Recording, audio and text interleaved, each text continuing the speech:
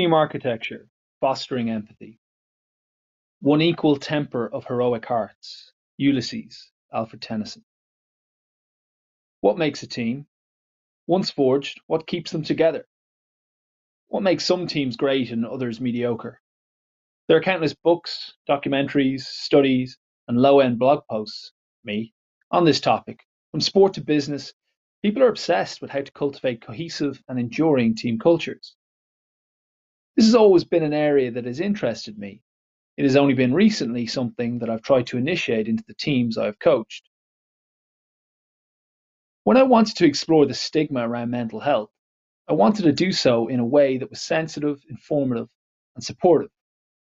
I want a team that can share how they feel, but I was cognizant of not coercing them, preferring them to prompt this dialogue. I was keen to avoid overwhelming them if this space is not yet a safe environment for them, while at the same time trying to create such a space if they should wish to share. This project is to have any real success. We, as a coaching team and leadership group, need to cultivate a culture where these young men are free to share how they feel. To encourage such sharing, I need to be willing to share my own thoughts and feelings, and I need to equip them with the requisite skills to listen.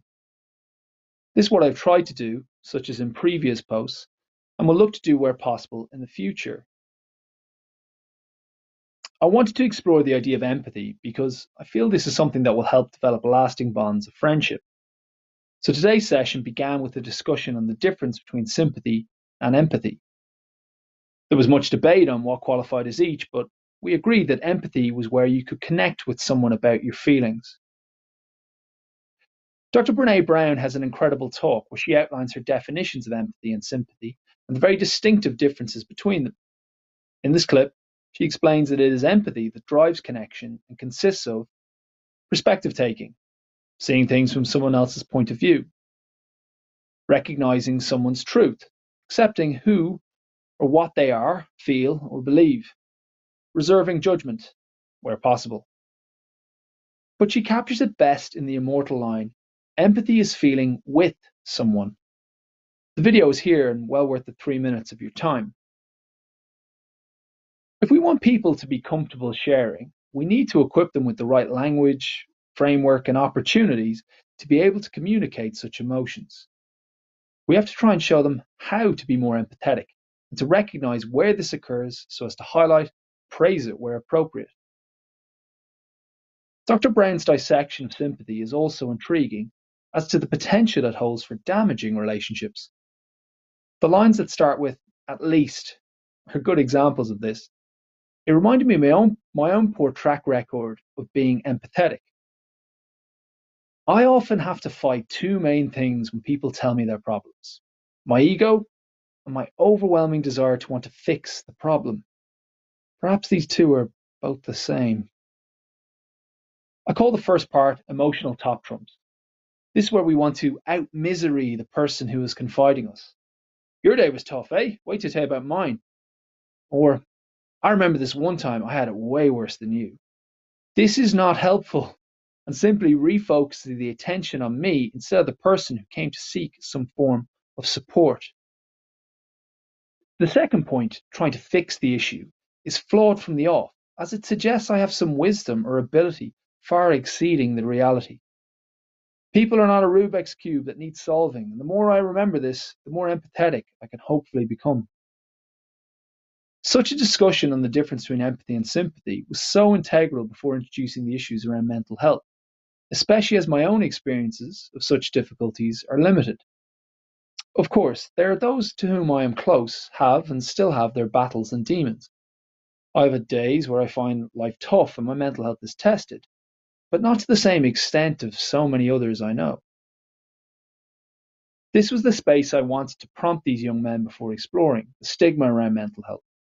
This was because if there was someone who identified something in themselves when we opened up the discussion, I wanted them to know that they could reach out to someone and that they are not alone. But more importantly, those they would reach out to would have some sense of how to be empathetic in that situation. And so, I set the group a task of watching Niall Breslin's speech on mental health that he gave a few years ago at a Love Dublin function. As a former rugby player, I felt that Brezzy's insight into some of the issues I'm hoping to challenge would resonate with those I coach. His searing honesty is something that leveled me when I watched it and gave me an insight into a world of pain I could not fathom until he described it. It was hard to really understand how someone who appeared to have it all, a professional sports person and a musician, was being torn apart from the inside. The speech is not an easy watch at times, and the details are harrowing and vivid. But it is important for people to know that there are those around us who we love, where such battles are raging every day.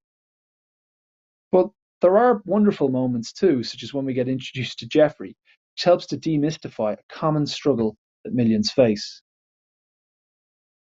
To try and support the group with some of the issues raised in the speech, there was a short clip on cognitive behavior therapy, CBT, which was helpful to Brezzy. By including this, I wanted to at least make the group aware that there are ways to overcome and manage such darkness and suffering, that for some, CBT allows them to live happy lives, and that, as Charles Bukowski in The Laughing Heart tells us, there are ways out, there is light somewhere.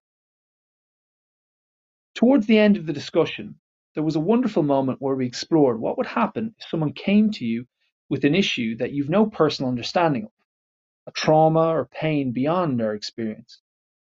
It was encouraging to hear them cite the support network established within the school if they needed help. We went back and forth around the group until one of the team said, "You can't fix it. There's nothing you can do, but be there for them. So just let them know that." Imagine what better people and better teams we could be if we could get all those we coach to think and act like that.